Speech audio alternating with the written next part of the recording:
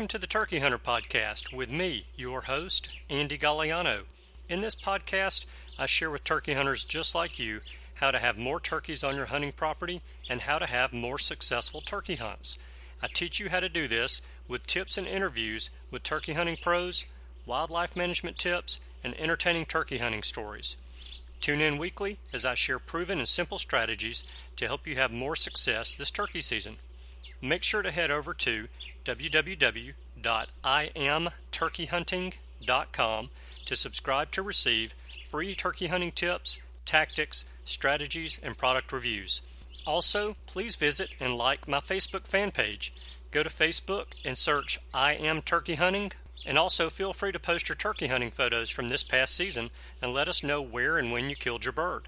For all of you Twitter users out there, please follow me on Twitter, where my handle is @TurkeyHitman, and I will be sure to follow you back.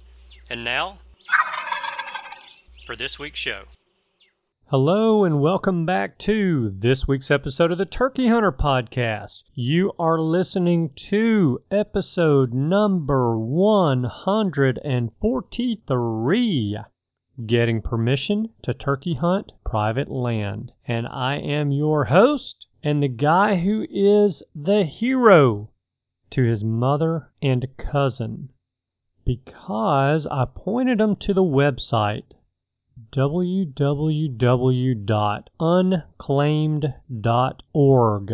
They clicked on the state that they live in, typed in their last name, and they found out that the state of Alabama was holding some of their money, and so they put in claims to get their money back from the state of Alabama. We don't know how much it is yet, but they're due a little bit of cash coming back to them.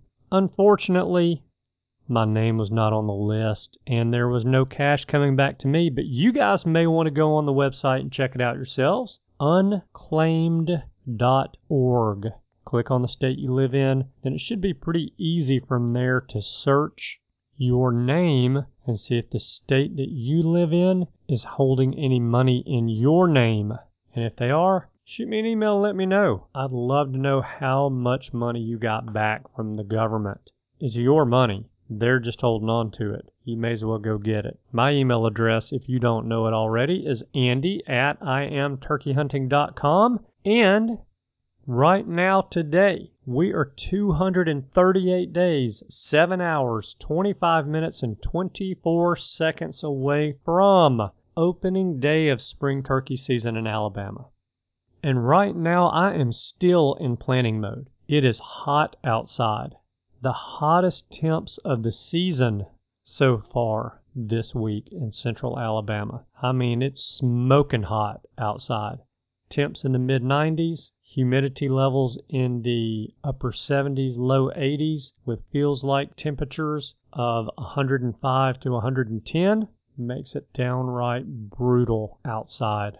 I can think about walking outside right now and start sweating. But with all this heat going on, I know that fall season is right around the corner. It will not be long before fall turkey season starts coming in some of these states around the country. And we need to be doing our planning, and not just planning for fall hunting, but we need to be planning for spring hunting as well.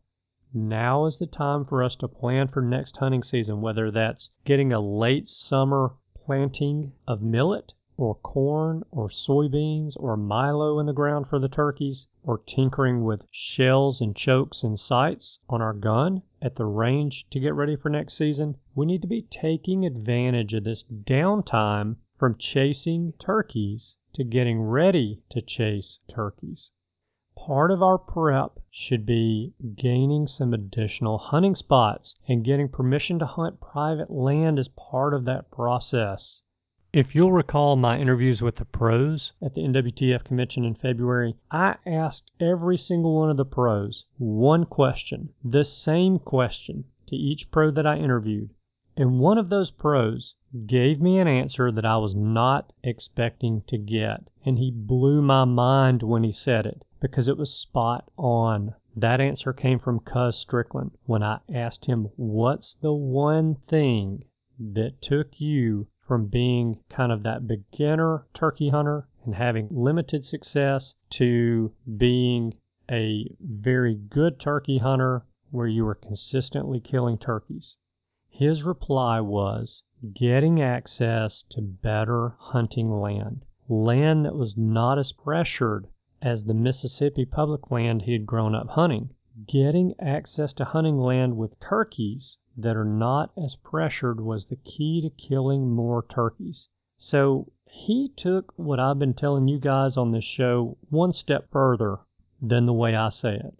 I've been telling you that you can't kill turkeys on property where there are no turkeys. And he told us that we can kill more turkeys on property that has less pressured birds. And that is what I'm talking about today. Getting permission to hunt private land, but not just private land with turkeys on it. And that's huge, because that is the first step to success in this process. That is the first step we need to make when we start looking to get access to hunting private land. We need to do our research online and by phone to find those areas, the counties in our state, that have the highest population of turkeys. And we do that by going to our state Game and Fish Department website and finding harvest rates for each individual county in our state. And now keep in mind that these stats are greatly affected by the number of hunters hunting in those counties as well as the population of the turkeys in those counties. So in knowing that, if we can find the name and phone number of the state turkey biologist in our state and call him or her and get input as to which counties they're seeing the highest hatch and recruitment rates in the state right now, that's going to be a big help too, because that is the future of our turkey population in these counties. And if we're going to put forth the effort of finding private land to hunt, then we want to make sure that that land is good to turkey hunt today and will be good to turkey hunt on next season also. Once we've identified the areas and counties that we want to find land in, then we want to identify specific parcels and the owners of those parcels. Now we do this by using Google Earth and GIS, which is Geographic Information System. So first we're going to use Google Earth. We're going to use it to identify areas within that county that we know has the high population of turkeys that look like they may hold turkeys. We're looking for a good mix of trees and fields, and ag fields are great, but even fallow fields and CRP fields can be good as well because those are often great nesting areas for hens. And when looking at Google Earth, we want to avoid areas that look like they have a great deal of 5 to maybe 15-year-old clear cut on them. Areas that don't have trees that are big enough for turkeys to roost in, and areas that have trees that are too big to make good wild turkey nesting habitat. And once a clear cut hits about 5 years, it really is not doing much good for wild turkeys. Now, I say that, and it actually can be good wild turkey habitat, but it has to be managed that way. And most of that land in the southeast that looks like that is not managed to be good wild turkey habitat. So once we found a few areas with a good mix of fields and trees with water, then we want to look at what is around it. Are those areas near a major highway or interstate where road noise will be a limiting factor in our success if we can gain access to hunt it? Years ago, when I first got into turkey hunting, I once got permission to hunt a piece of property in North Carolina that had a dirt racetrack on it where the owner would hold races 2 Friday nights per month. Now, the only times that I had the opportunity to hunt that property were Saturday mornings after the Friday night races. And imagine the activity on that property, Friday, race day, in preparing for the races, and Friday night during the races. If there was even a bird near the property after all of the race prep on Friday during the day, after all of that activity, that bird would have been scared to death from the noise of the race cars on Friday night. Needless to say, I saw turkey tracks on that property, but I never saw a turkey on that property. if we're going to spend the time and put forth the effort to secure private land to hunt, we want to know that we've got a good chance of harvesting turkeys on it. So that's why Google Earth is important. And once we've used Google Earth to find a few really good looking areas, then we want to identify the property owners in that area. And that is what we use GIS for. Now we should use the GIS for the specific counties that we've identified. So here's how we do that. We go to Google and we search the county that we've been researching land in and the letters GIS. So for example, if I want to find landowners in the Idaho Panhandle County of Nez Perce, then I'm going to search for Nez Perce County GIS. And one of the results that comes up when I do that search is a website for the county itself. And when I click on that link, the site asks me to agree to their terms of use to access their mapping services.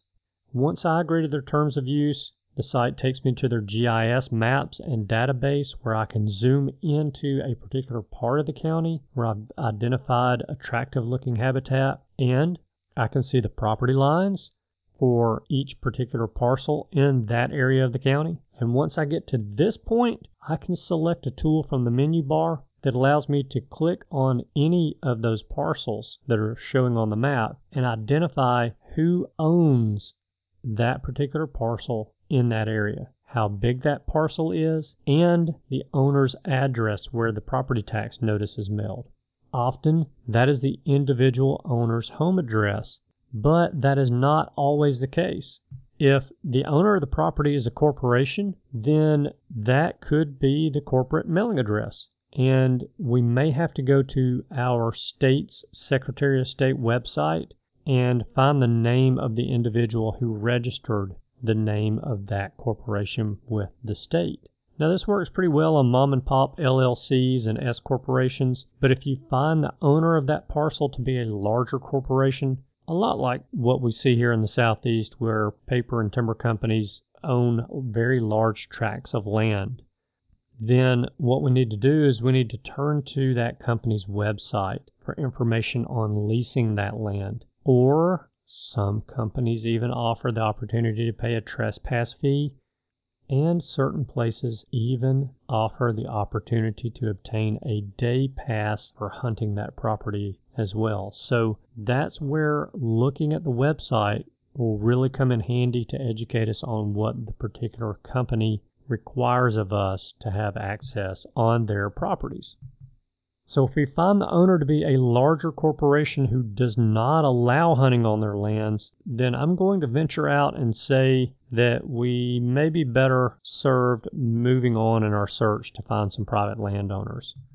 But if the corporation does lease the land and it is currently leased, then we should ask the company for the name and number of the individual who holds the lease to that property, and call that person and ask that person if he or she runs a hunting club on that property or just leases it for themselves for their own private use. If it's a hunting club, then we can ask to see the property, ask them the amount of dues, ask them for a copy of the rules, and if we can look at the property.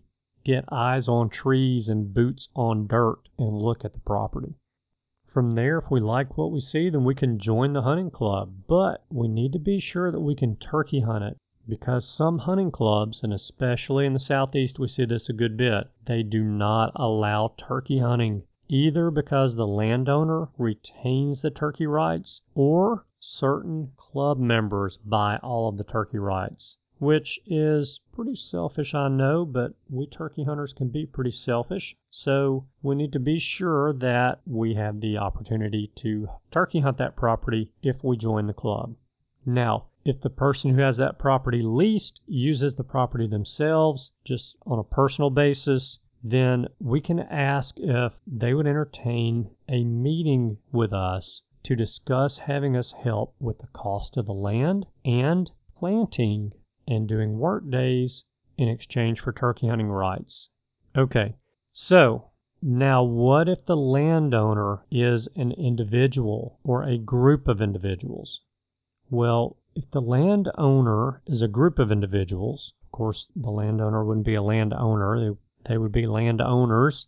What we can do is typically find the person who's in charge of that land by going to the tax collector's office for that county where the property is located. And typically, the tax notice will be mailed to one person only for that property. Most of the time, that's the person who's kind of taken charge of that property. So imagine a piece of property that's been in a family for a long period of time, and mom and dad pass away. There are 4 children, and the land is left to all 4 children in one parcel, and it has not been divided. Typically, one of those 4 children is going to be in charge of that land. Maybe it's the executor or executrix of the estate, but the tax notice usually will go to that one person, and that's who we need to try to contact at that point. So once we know the person and the property address of that person that the property tax notice goes to, then we can jump into action. Now, from here, we're going to get a lot of differing opinions about what approach is the best approach. I am going to speak more for what I know, and that is land in the Southeast. And I know a little bit about gaining access to turkey hunt land in the Midwest. Not much, but a little bit. And here's my experience and my opinion. And I do believe that this varies a lot depending on what part of the country we're in. If we go to the Northeast, I don't think that this is the best strategy to take, but I believe that a face-to-face meeting with a landowner is 100 times more effective than a letter or a phone call asking for permission to hunt. The reason I say that is because, in my experience, it is so much easier to tell someone no over the phone or in writing than it is face-to-face. Especially when you're in an area like the Southeast where I think to a fault, most of us are just so nice that we'll lie to you to not say no. And now I'm going to carry this area of disagreement one step further, because when I say that I think a face-to-face meeting with the landowner is better, it gives us a better opportunity to get a yes. The question comes up of how do we expect to get a face-to-face meeting with a landowner if we don't call first to set up a meeting? And here's where it gets a little bit hairy, but oftentimes it takes patience, if at all possible, do a drop-in. And that is going to be where the big controversy comes with a lot of people when they hear me say that. Because some people's objection to a drop-in to ask permission to turkey hunt is that, well, you don't want someone just to drop in on you at your house. And that's kind of true. If someone comes knocking on my door at 6 o'clock in the evening, because of where I live in the suburbs in Birmingham, it is either one of my neighbors or someone trying to sell me something or ask me to vote for someone. But I don't believe that's the way it is in the country. So if we're traveling in the country and we go and knock on someone's door, what runs through the homeowner's mind at that point in time is that most likely someone needs some help. There just aren't a lot of door-to-door salesmen, and there just aren't a lot of political candidates who are out knocking on doors in the country where there's a house every 2 or 3 miles. Again, I feel like that's probably different in the Northeast, where there are not these huge tracts of land that are owned by one landowner, where most of your landowners out there own smaller tracts, anywhere from 40 to a couple hundred acres. And those landowners may be better approached initially by sending a letter or by making a phone call requesting the opportunity to talk to them about hunting their land. So I'm going the route of a drop-in, and I'm going to talk about that a little bit. So for a drop-in to be successful, we really need to be cognizant of a few things. First of all, we need to keep in mind the season that we're dropping in. What I mean by this is if the landowner is a farmer who lives on the property, then we don't want to really drop in on that farmer during planting or harvesting time. Most likely at that point, we're going to interrupt the landowner or the farmer when he or she has money making on his mind, and we don't want to start off on the wrong foot. Another thing that we need to be cognizant of is our dress. So I'm against going and knocking on someone's door wearing camouflage and carrying a gun in my hands with my rubber boots on.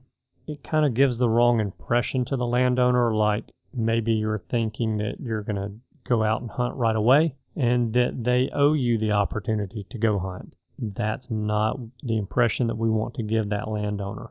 So I think we need to dress in our clean street clothes and not necessarily in our Sunday go-to-meeting clothes, but maybe something nice enough to wear on a golf course. You know, kind of like dinner with the wife at Applebee's nice.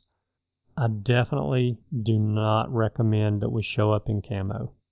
I also don't recommend that we show up in our dirty work clothes, just like I recommend we don't show up in camo, because we never get a second chance to make a first impression.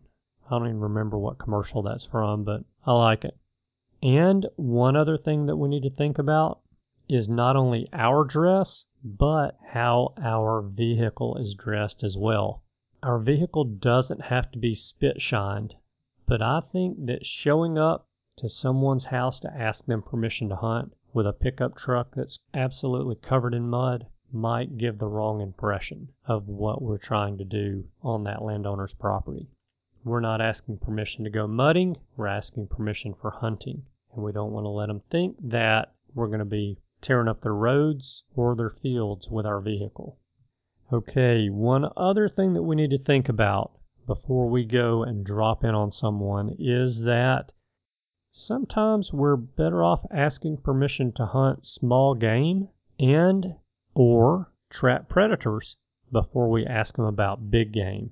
So if we're patient and looking to build our confidence with a few yeses before we go out looking for a yes when we ask for permission to hunt big game, then starting with small game and trapping is the way to break the ice with a landowner. As we all know, landowners often get hit up for hunting rights for big game, but many times they could care less about having someone on their property hunting squirrels, rabbits, birds, groundhogs, coyotes, or raccoons. In taking this approach and treating the landowner with respect, his property with respect, and following his instructions about how to care for the land can go a very long way towards getting us permission to hunt other game animals later. So going small to start with a lot of times can get us in the door and get us permission to hunt turkeys, maybe next season or the season after that. One other thing to be cognizant of. I personally don't think it's a good idea to show up to ask permission to hunt someone's land with 2 or 3 of our buddies in the truck with us. I think it gives the landowner the wrong impression that we are going to be bringing anyone and everyone hunting with us when that's not the case. And we need to let the landowner know that if we do get permission, that we would like to bring a guest maybe once in a blue moon, or a son or daughter, or father, or mother, or wife, or husband with us.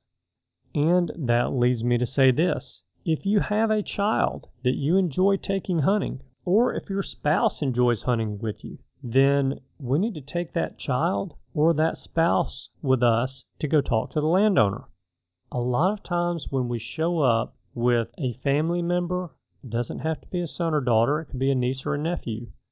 It could be our father or mother or our spouse. But when we show up with that family member, it lets the landowner know that we really value hunting as a family sport, and it's an opportunity for our family to spend time together doing something other than sitting in front of the TV or having the kids do nothing but sit on their rear end playing with their iPad or on the Xbox playing video games.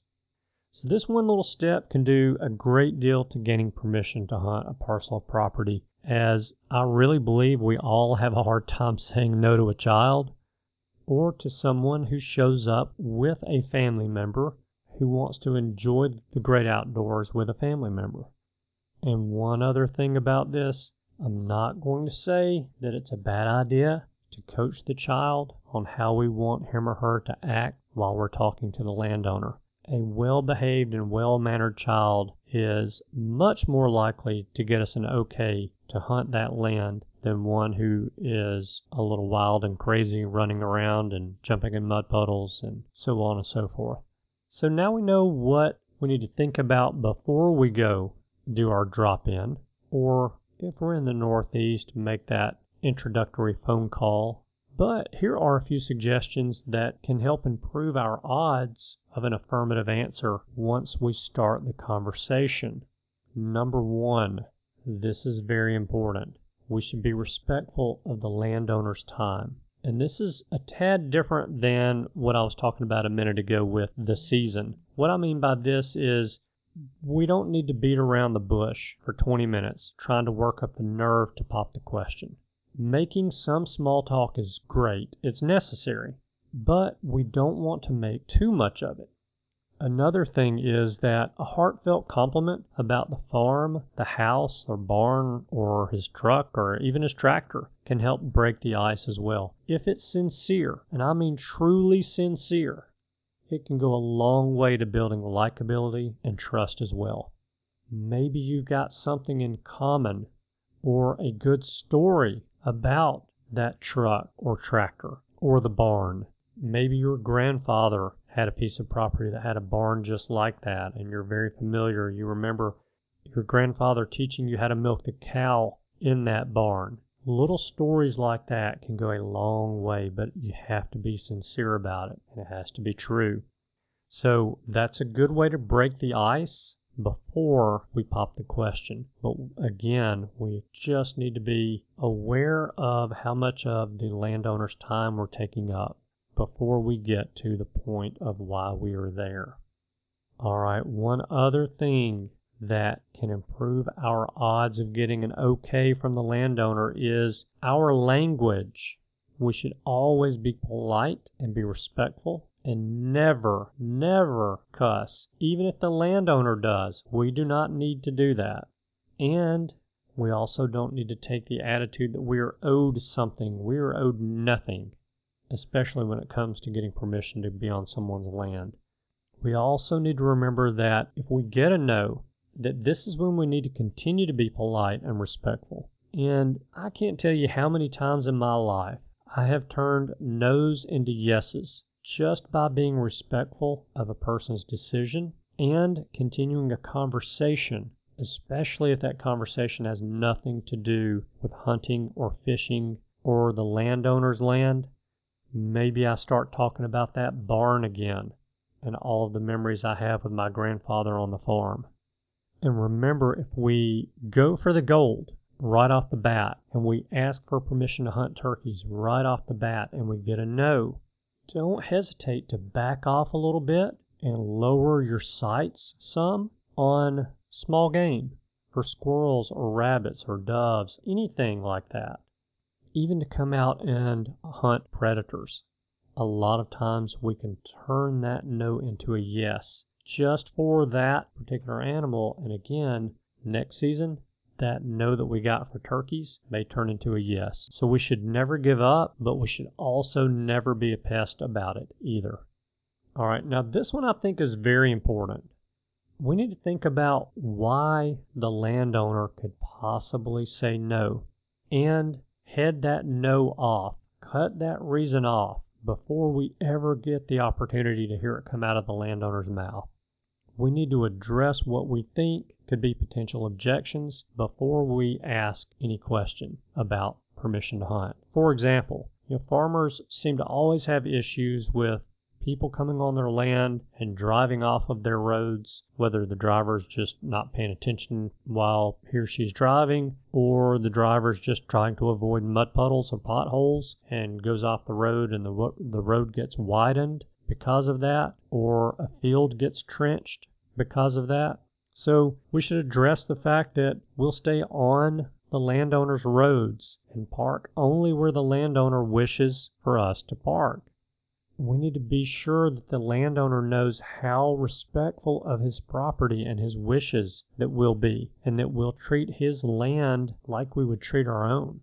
One other thing that I believe will help us to be able to get a yes when we ask permission is that if we have permission to hunt someone's land nearby, then we should mention that to the other landowner that we're trying to get permission from. So mention that we have permission from Jane Smith down the road to hunt her land and that we've been hunting it for 2 years. Oh, and by the way, if you want to know what Jane thinks about me and her decision to give me permission to hunt her property, then you're welcome to call Jane. Here's her name. Here's her phone number. And feel free to call her and ask her about my character as a person and also my character as an outdoorsman. That can go a long way towards getting us a yes to hunt someone's property. Another thing that we can do to help get a yes is to show the landowner that we don't want something for nothing. I don't want someone to give me permission to hunt their property and me not give something back to them in return. That's just not who I am. I don't operate that way. So I think that we should offer to help around the house or on the farm when we ask for permission to hunt. And I think that that can go a long way. Now, I want to kind of expand on that a little bit because there are a lot of us that don't know a whole lot about farming. And if we don't know how to drive a tractor, we should not offer to drive a tractor for this farmer or this landowner. That is going to get us in trouble and probably hit our checkbook pretty hard. Repairing tractors is not an inexpensive doing. So if we don't have any skills around the house, if we don't have any handy man or handy woman skills around the house, but we have other talents, we can offer those other talents to the landowner. Maybe you are an excellent IT person. You can offer to hook up a wireless router in the landowner's house or office or barn so that the landowner can have wireless internet while working around those areas. Maybe you offer to install a cell signal booster so that the landowner can have cell coverage inside the metal barn. Maybe you're an attorney and you can offer to write up a contract or draw up a will or any sort of legal service for the landowner, just as a way to say thank you and to prove to that landowner that we don't want something for nothing. So we've all got talents, and we should offer one or more of those talents to the landowner in exchange for hunting rights. I think it's fair, and I think it's the right thing to do. Okay, something else that I think is pretty important and can go a long way towards getting us a yes, and that is this. There are many states out there that are very litigious states. Alabama is one of those. And landowners have very few protections against liability in those states. So offering the landowner a hunting liability insurance policy, if he or she will give you permission to hunt their property, can go a long way to help getting permission. And these policies can be purchased through companies like Outdoor Underwriters or even different associations that we're members of. For example, I am a member of the Alabama Forest Owners Association, and I have the opportunity every year of purchasing a hunting club liability insurance policy through the Alabama Forest Owners Association. And I could do that for any landowner who gives me permission to hunt their property. So, personally, when a stranger asks me permission to go on my property, whether it's to hunt or to ride four-wheelers or to cut firewood, anything like that? My answer is no. And the reason that my answer is no is because I don't want to give that person permission to go onto my property and have that person do something to get hurt, and then next thing you know, I'm liable for that person's injuries because of the way the laws in our state are. But if someone would offer me insurance, offer me that protection that if something did happen to them while they were on my property, that I would be protected, I would be shielded from the liability of that injury, then I would be much more likely to say yes to that person. Okay, one other thing that we need to keep in mind when we are talking to the landowner about getting permission to hunt their property, and that is that we need to have a pen and paper with us, and we need to have business cards with us as well. Now, if any of you out there listening don't have business cards for your job, then you can get cards printed, and you can have them printed online very inexpensively, if not for free. And sometimes you can get them for free. But we should give the landowner a card, a business card, before we leave if we get a no, or right after we get a yes when we get that. The pen and paper is for writing a permission slip, which gives us signed written permission from the landowner as required by law in a lot of states, and Alabama is one of those. That pen and paper is also helpful for taking notes that the landowner gives us about what his ground rules are for us to keep our hunting privileges in the future. We can also use that pen and paper to take note of family members' names, their pets' names, any contact information that they give us, phone numbers, any other important tidbits that can often show those individuals, those landowners in the future, that we listen and that we care.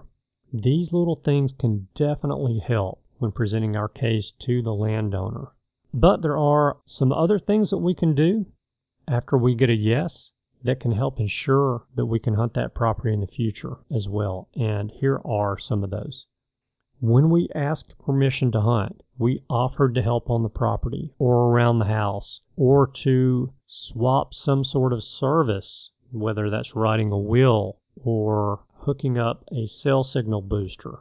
Whatever that was, we offered to do that, and we need to do it. We have to show that landowner that we are good for our word.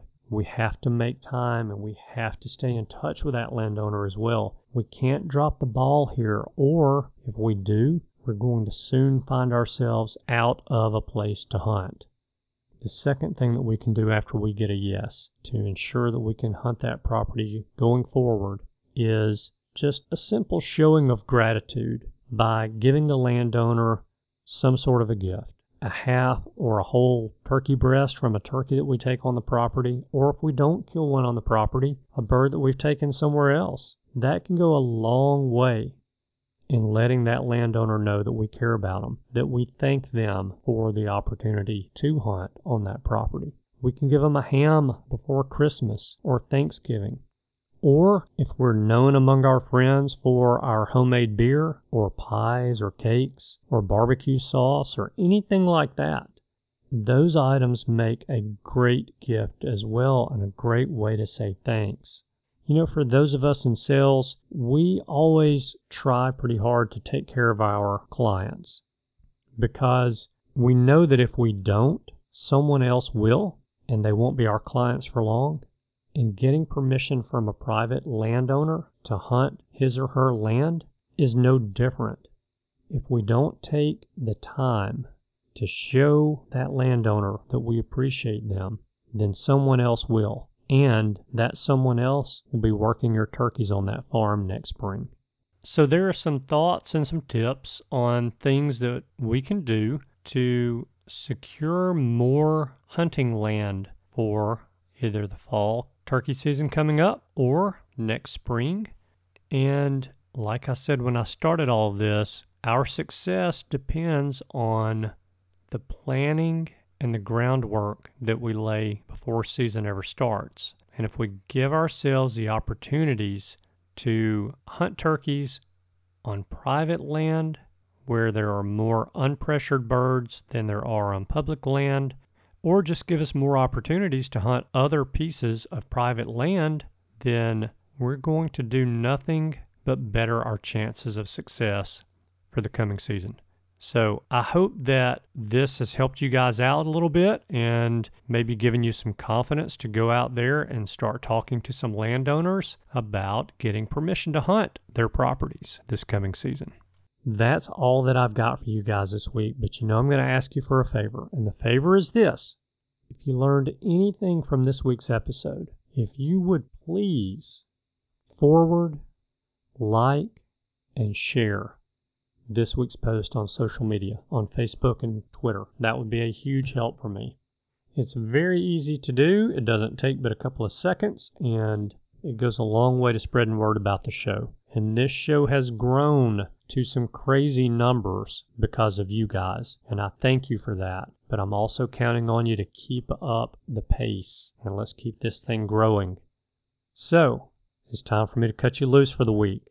Thank you guys so much for tuning in this week. I know that you have choices. I appreciate you spending your time with us. I hope you have a wonderful week, and I look forward to seeing you again next week. Goodbye. Thanks for tuning in. You were just listening to the Turkey Hunter Podcast. If you enjoyed the show, please go on over to iTunes and leave a 5-star review. And make sure to head over to www.iamturkeyhunting.com to subscribe for free turkey hunting tips, tactics, strategies, and product reviews to help you have a more successful turkey season. And stay tuned for upcoming episodes on hunting afternoon birds, how to film your hunt, and the breeding cycle of hens, as well as some guest interviews. Thanks again for listening. We know your time is valuable, and we appreciate you sharing some of it with us. See you next week.